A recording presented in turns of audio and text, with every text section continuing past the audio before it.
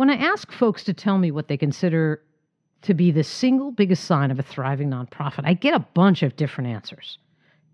A big cash reserve, a board that fundraises, a charismatic executive director, head of school, or CEO, annual revenue that grows year after year, innovative programming that secures press or awards. These are all very good answers, but they're not the core one. I believe the metrics above are the outcomes of the correct answer. For me, the correct answer is a strong partnership between the staff leader and the board leader. Think twin-engine jet. One engine is the board, one is the staff.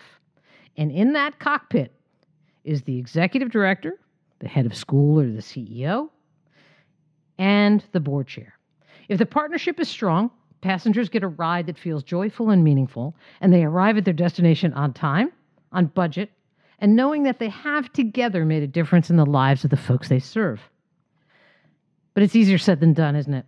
I actually became a certified mediator because I found myself far too often mediating disputes between heads of schools and board chairs, between CEOs of advocacy organizations and their board chairs.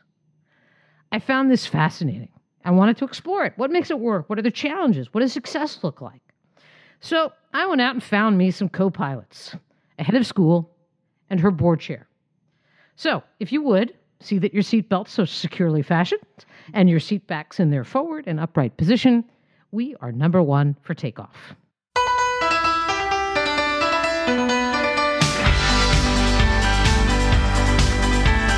Welcome to Nonprofits Are Messy.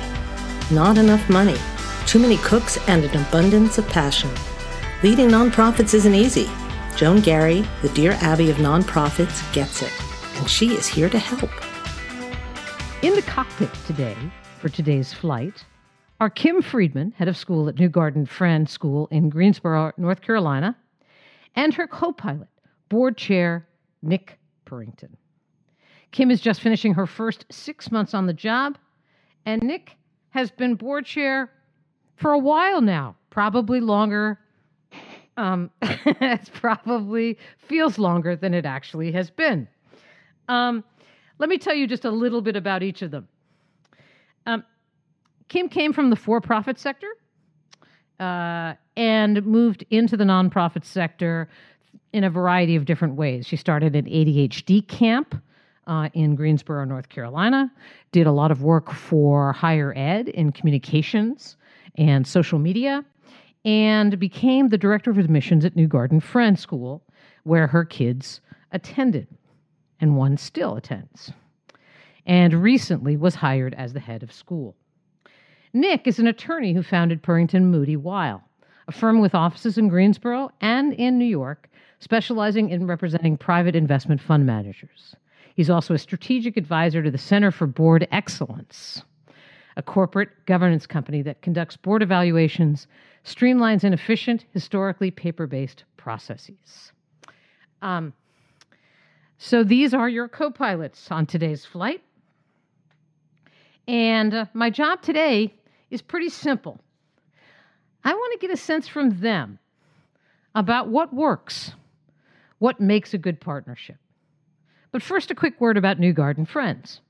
It's a K-12 Quaker school in Greensboro, North Carolina. When I did my homework, I found out that its history is really interesting. It was founded by Bruce Stewart, who recently retired as the head of one of the most prestigious private Quaker schools in the country, Sidwell Friends. The New Garden journey began not long after the Greensboro lunch counter sit-ins. Stewart was an educator and, along with a colleague, founded the school believing that educating kids from differing backgrounds in a positive, affirming, and safe environment would be an important step in the battle to eliminate racism. When you put it like that, it feels like quite a big job, and it feels like you're standing on pretty big shoulders. So welcome, Kim. Welcome, Nick. Thank you very much for joining us. Thank you for having us. Thanks.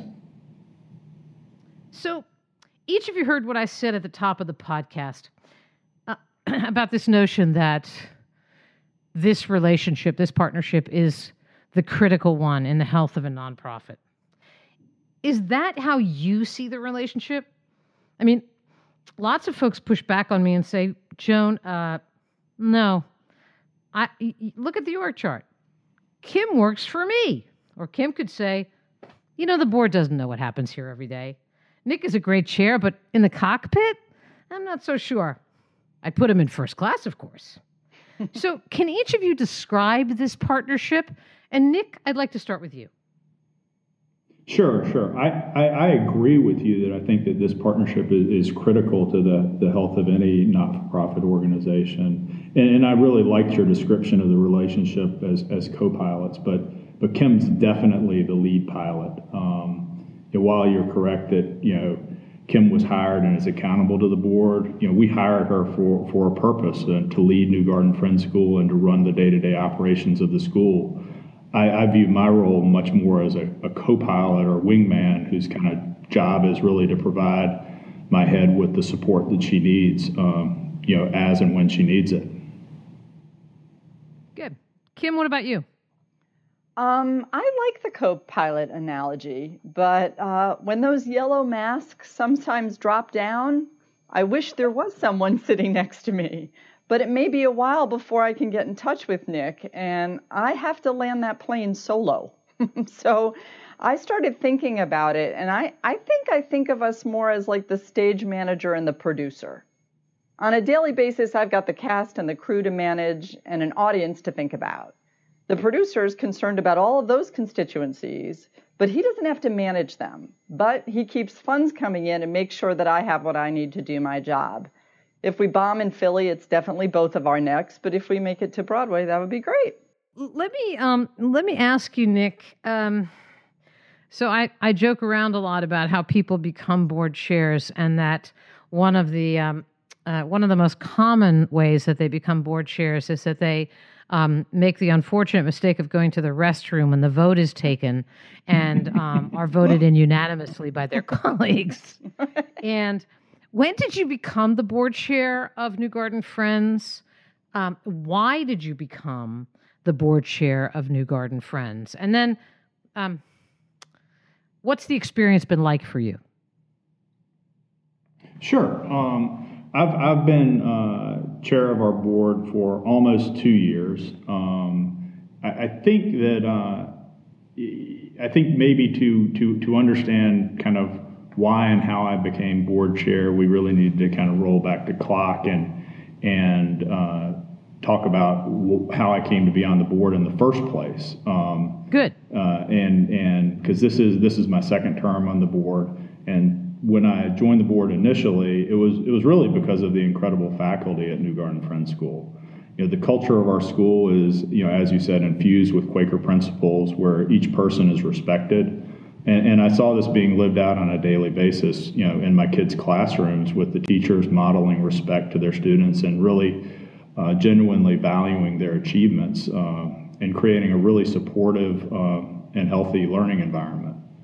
I also saw the teachers, working with my eldest son who's on the spectrum, celebrating his gifts and really helping him to address some of his challenges. And I just saw this, living out, in daily practice, the mission of our school. So really it was the belief in the mission of our school and my love for the institution and its people that led me to join the board in the first place. At the end of my prior term, I actually led a search committee to replace a long-term head who was, pretty well loved by the entire school community. We had been very fortunate to have been led for almost 20 years by two men who led the school from the mid 1990s through around 2012, and so it was time to find a new person, and so I led that process. Unfortunately, the new head was hired away by another school, which resulted in a 3-year period where the leadership of the school has been in flux. So I came back onto the board, really, for the same reason that I joined the board in the first place. It was because of my belief in the mission of the school and love for the institution, and really, hopefully, to provide some stability during a period of transition. I was asked to be board chair, and I said yes for those reasons.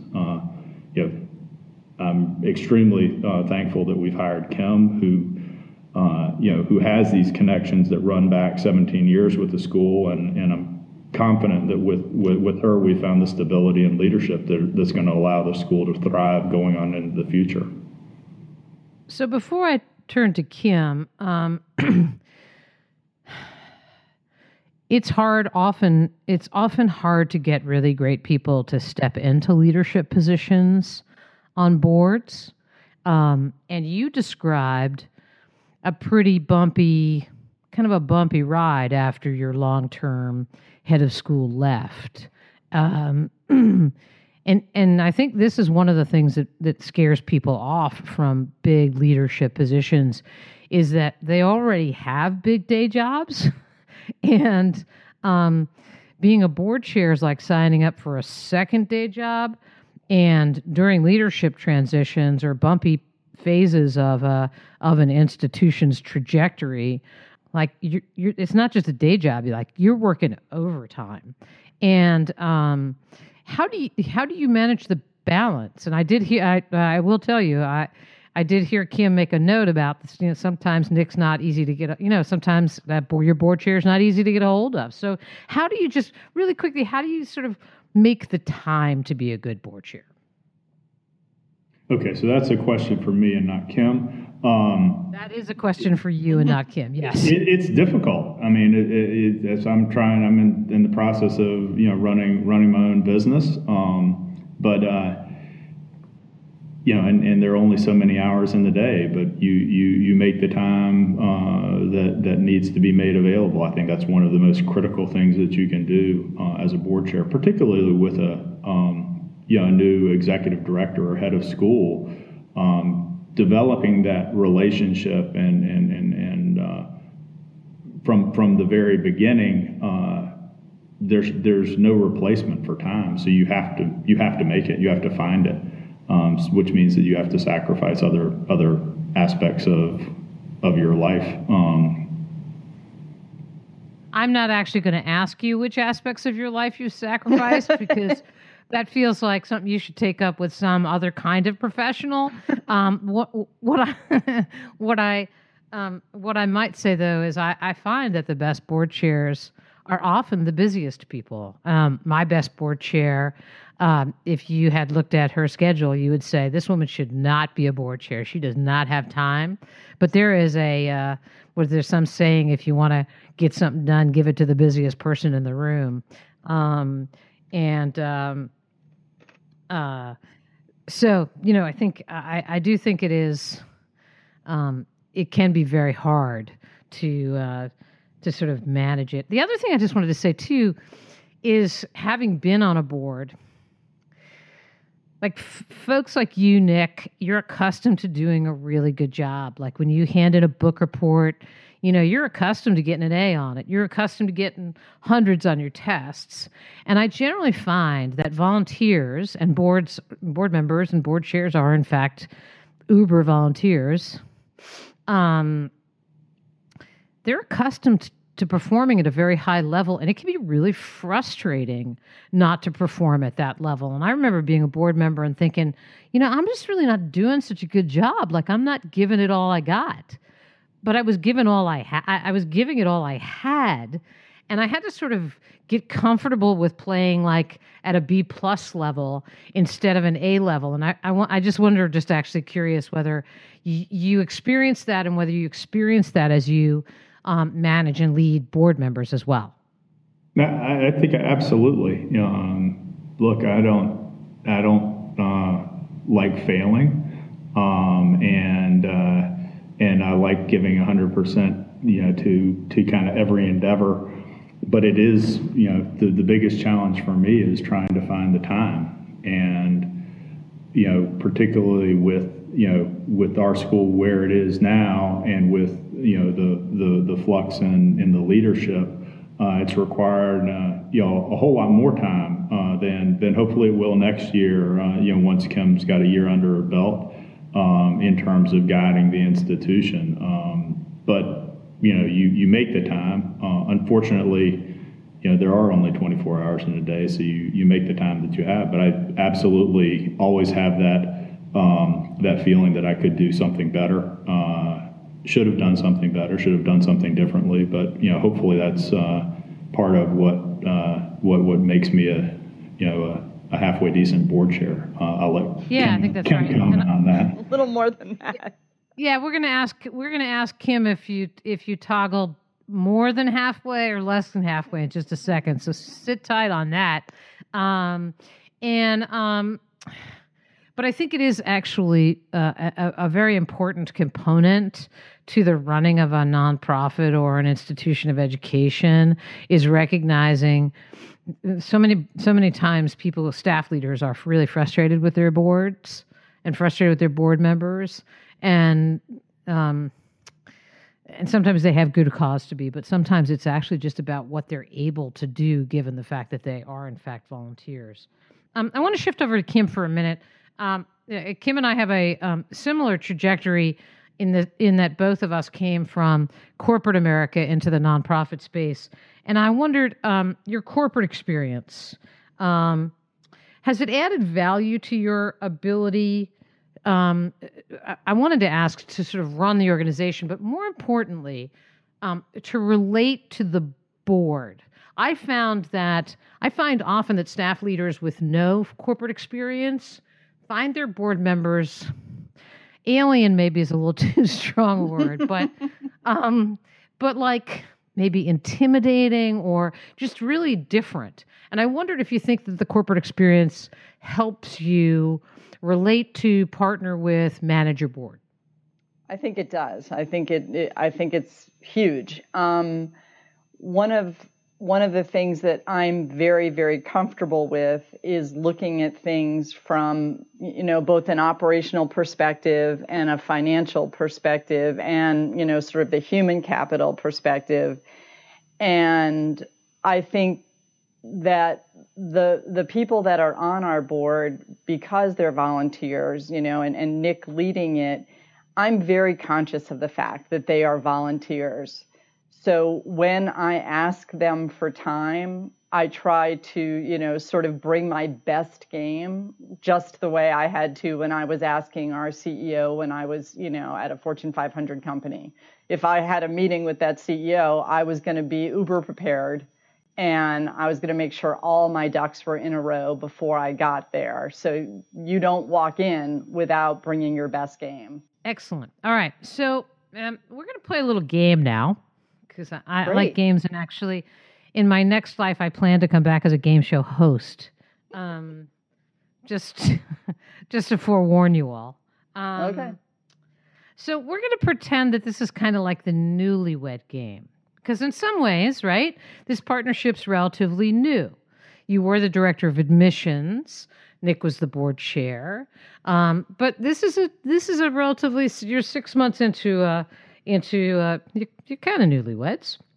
So I want you to pretend that you're in a soundproof booth, but don't go into one, because then my listeners won't hear you. And I want you to take like 1 minute and think about maybe 2 words, maybe 1 or 2 words. I don't know, not 3, that you believe is key to a successful partnership between the staff and the board leader. What do you think are the kind of the keys to the car here? Take a second, and then I'm going to ask you. I'm going to trust that you're going to reveal your own answers. I was going to say raise your hand when you're done, but no one would see that. And I certainly would see my hand it. is raised. My hand is raised. All right, Nick, is your hand up? Yep. Wow, you guys are quick. Yeah, we're quick. All right, so it's time to reveal. Nick, what did you write down? Communication. He stole my word. Kim, what did you write down? Communication. He stole my word. You both wrote down just one word, communication. Yeah, well, I did write down another word too. Authenticity. Are you going to leave us in suspense, or are you going to tell us? Authenticity. That was my other word. Authenticity. Okay. Yep. Authenticity. So there's a word I thought maybe one of you would write down that you didn't, and I'm not taking any points off or anything. It's not like a test. I thought one of you might write down the word trust. Reactions? For me, that's like so implied, I guess.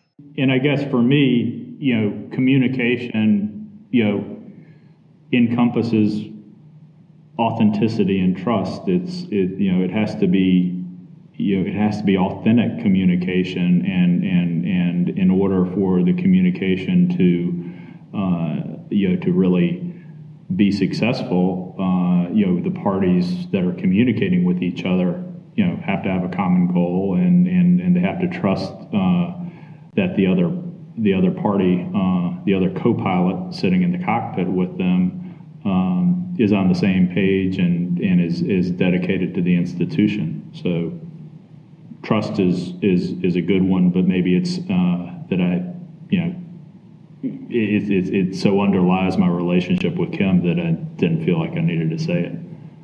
Yeah, it's interesting. Okay. I could also say that another word, I don't know that the stage manager and the producer or the co-pilots can be successful partners if they don't have an equal wild passion for the mission of the school. Yeah, absolutely. For the mission of whatever it is that your nonprofit, whatever client it serves, or that's correct. That's correct. Yeah. I think trust. I think communication, a shared, ridiculous passion for the work that you do that's in the service of the clients or community that you serve. And I think a shared, I don't know. What do you think about the shared vision for where you want the school to go? Do you think that's a relevant part of the partnership? I think that's a product of the communication. I don't know that that. You might know where you want it to be, but again, I think as you share things with each other and talk about it, you might find it's not exactly what you were thinking, or exactly in my case what Nick was thinking, but together we'll forge that path. It is so easy to screw up communication that I think it's an ongoing challenge to not only, as you can probably hear, right? Nick is like a person of few words. I am not a person of few words. So I really value people who cut to the chase. So I tried to do that with him, and I tried to not blather on because he doesn't have a lot of time. But all of these things, like you said, a shared vision, if you don't get your communication first in order, like if your styles don't mesh well, you're going to have a hard conversation. A hard conversation is a good thing to have, because if you're an ED or a head of school, you need a lot of practice with those anyway. Yes, I totally agree with that. So we are here talking with a board chair and a head of school, Nick Purrington, who's an attorney from Greensboro, North Carolina, also a strategic advisor to the Center of Board Excellence, which is a corporate governance company, and Kim Friedman, who's the head of school of New Garden Friends School in Greensboro, North Carolina, comes from a corporate background with lots of nonprofit experience and is a relatively new head of school after having served as the director of admissions, as well as an interim co-head, which actually be probably an interesting subject for another podcast of what does the world of an interim look like. But I'll save that for another day. So let's talk about some of the words that you wrote down. And seeing that you both wrote the words communication down, why don't we play with that for just a few minutes? Tell us what your communication looks like. How often do you meet? Who sets the agenda? How do you decide the sort of appropriate altitude of the conversation? Kim, you want to lead us off? Sure. Nick and I meet once a week. We have found it better for both of us to do that over the weekend. Some people probably don't like that idea at all, but he's really busy, and the school really does require me to be here and engaged as often as I can. So I try not to take time out of a school day to do that.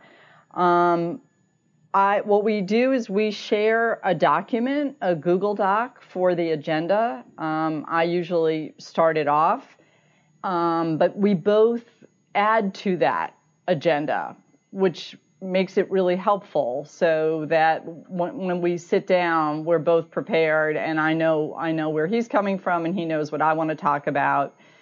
And I think our conversations are a little bit more in the were a little bit more in the weeds when I first started, just because there was so much that was new.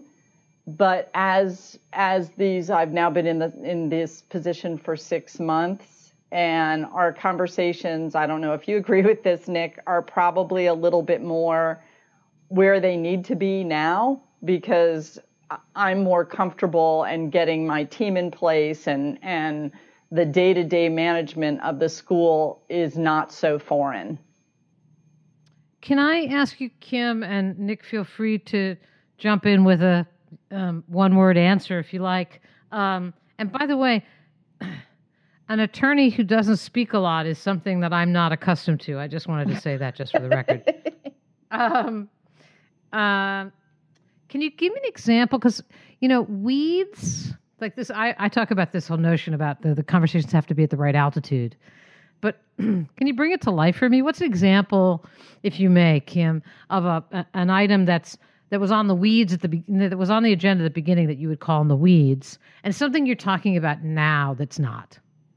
I think in the weeds were some things early on about sort of micro issues in how we were going to structure the leadership of the school. And now once I got comfortable with what everybody was going to do and how we were going to meet the needs of our students at a lot of different levels, once I knew that Nick was on the same page that I was, the mission of a Quaker school is to really acknowledge and develop the gifts of each of our students. So it's really not a one-size-fits-all venture. And sometimes that can be a little bit costly. So once I knew we were both on the same page about how that had to happen, now it's really about making sure. Then I was able to go ahead and put a structure in place, I guess. And now that structure is in place, we're really looking at more global issues. We're not talking about who should go in what spot and what spot should actually even be there. Nick, would you agree with that? Yeah, I think that's exactly right. I think our conversations now are they're more strategic, focused on how to appropriately grow our board. Some strategic planning issues. How are we going to kind of set ourselves up and going into the future, which I think is probably where most where ideally your conversations between your head and your board chair should be. I would also think, Nick, that those are more well, actually, let me not lead the witness, counselor. Do you find the more strategic conversations more satisfying to have with Kim? I mean, they're conversations that need to be had. We're still working through some issues, so I'm not sure I'm completely satisfied yet. But yes, I mean, we're. Well, I guess. So I think what I'm trying to get to is another phrase that I think about when I think about really effective partnerships. Is that you want your head of school to handle the day-to-day, and in an ideal world, your board chair is helping you think through those higher altitude issues, and which frankly I generally find more rewarding for board chairs to be talking about that stuff, because you founded your own business, you run your own business, like you bring a lot to the table that isn't in the weeds at all, and Kim benefits from that. And that's when I get to this notion that a really good partnership is where you actually are thought partners solving problems together. And I wonder if that's, which leads me sort of to. No, go ahead, Nick. I'm sorry. I think you're right. I mean, I think that when you're dealing with when the conversation gets down into the weeds, and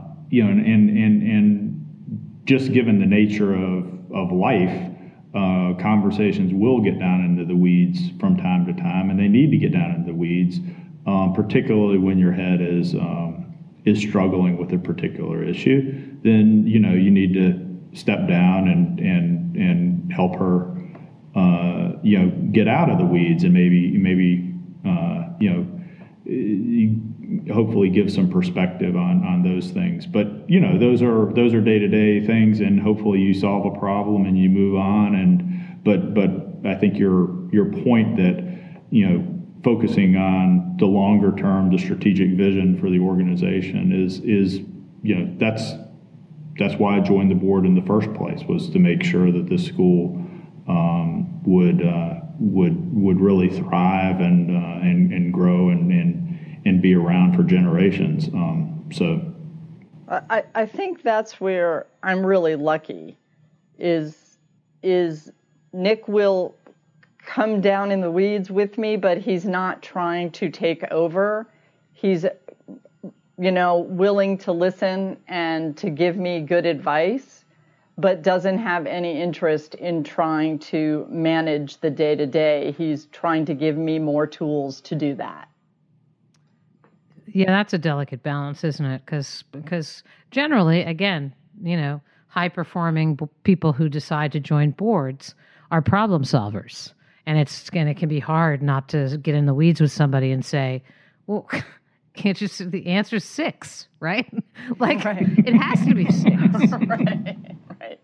Right. Tell me about, this is another, just a time for a couple more questions.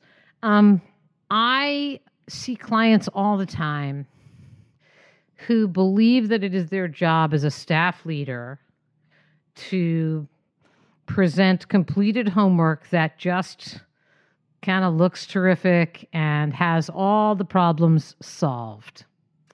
And when I give speeches, I don't sing the song, please don't nobody bring me no bad news, but I have been inclined to want to.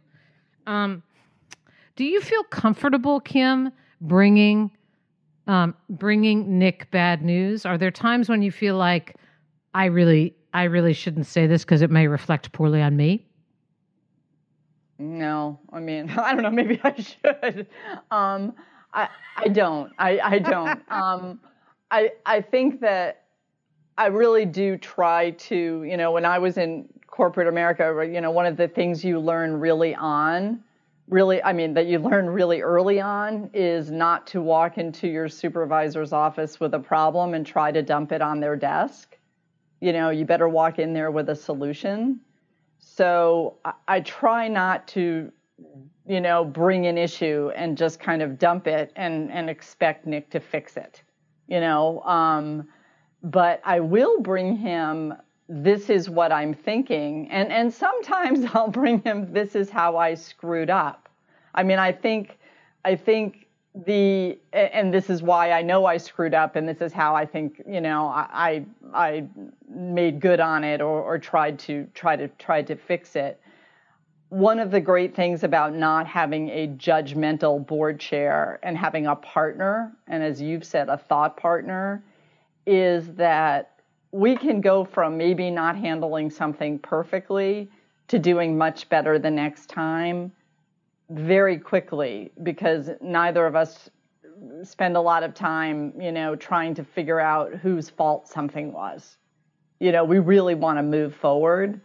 And I think I'm incredibly lucky in that way, because Nick is not a person that ever is looking for like, well, geez, you really screwed this up.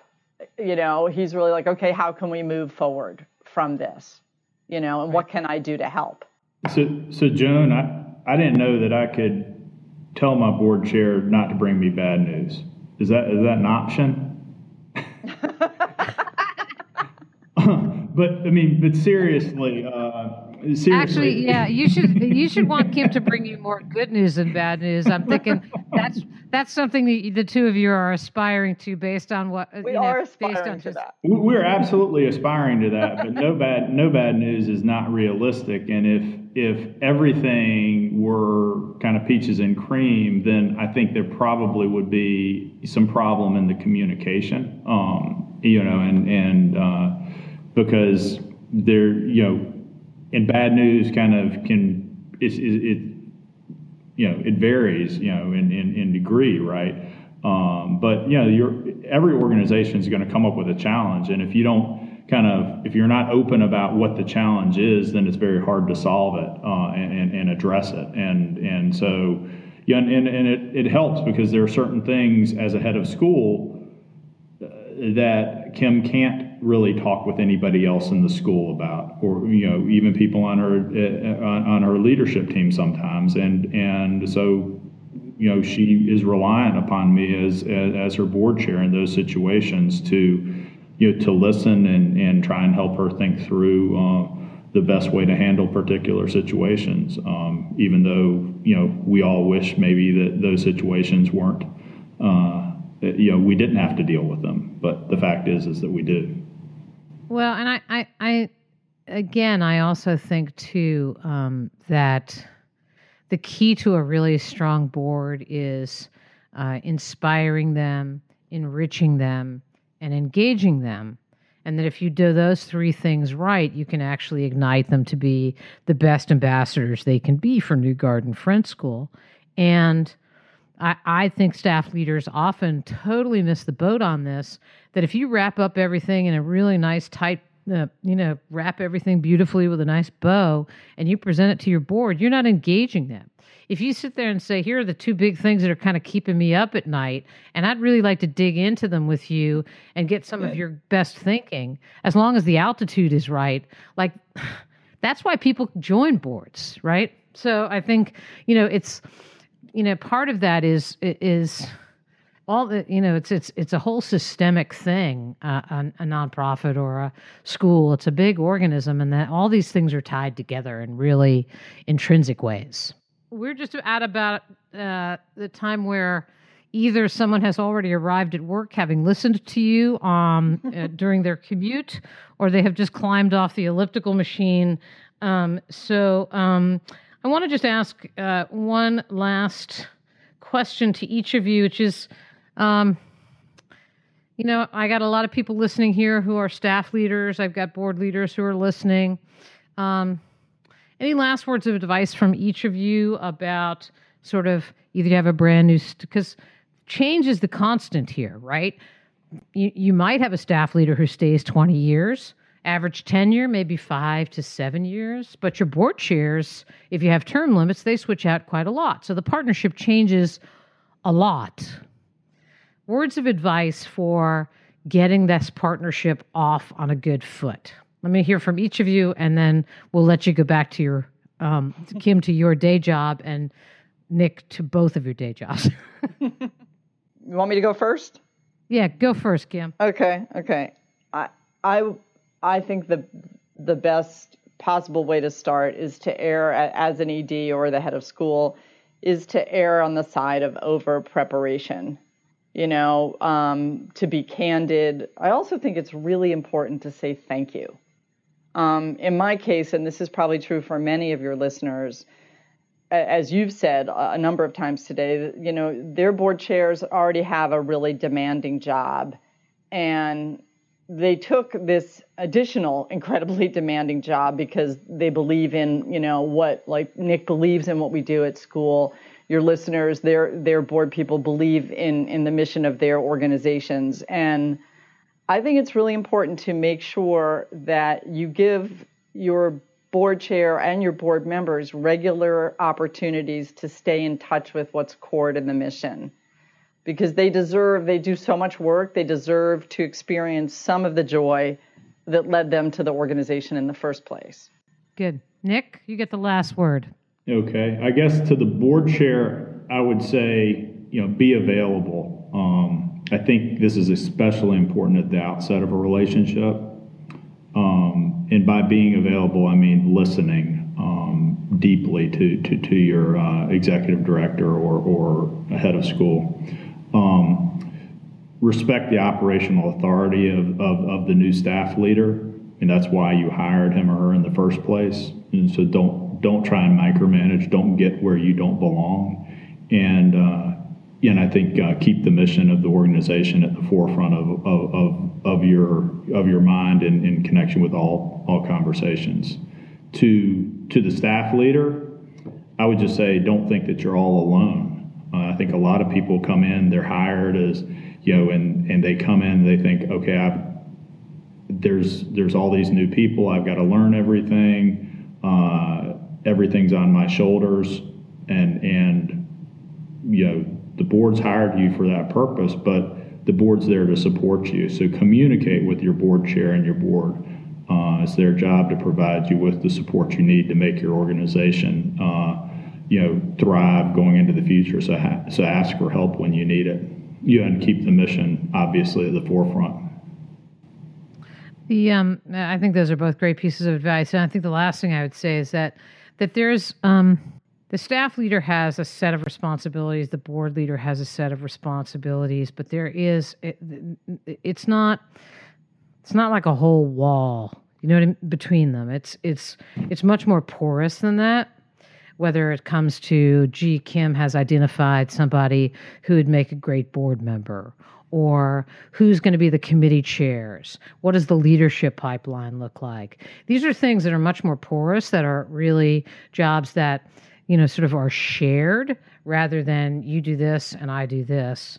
And I always recommend that people sit down, maybe on a weekend, for a couple hours and actually talk through the sort of where it's clear on both sides and where it's unclear, and really talk through the lack of clarity and how you're gonna work through that. And then the last thing, and maybe this is a piece of advice for the two of you for the coming academic year, sit down sometime this summer and say, as a result of our partnership, of this shared leadership model, at the end of the academic year, success looks like this as a result of our shared leadership. And set yourself some markers for what success looks like, and keep those kind of top of mind through the course of the year, so that everybody wants to be able to know what success looks like and to be able to shoot for it. And success in your partnership should result in success for your school and certain kinds of outcomes. But I think there's also what does success look like as a result of our shared partnership is a good conversation for folks to have at the outset as well. So that's great advice, Joan. Thank you for that. So there's my 2 cents. A little advice for you, a little advice for our listeners. And Nick Purrington, thanks for raising your hand to volunteer for a school I know you care a lot about. But nonprofits don't get very far without people who raise their hands. So thank you for joining us and for raising your hand to be of service to the school. Well, thank you for having me. Yeah, and Kim. Yep. Stay on that bucking Bronco.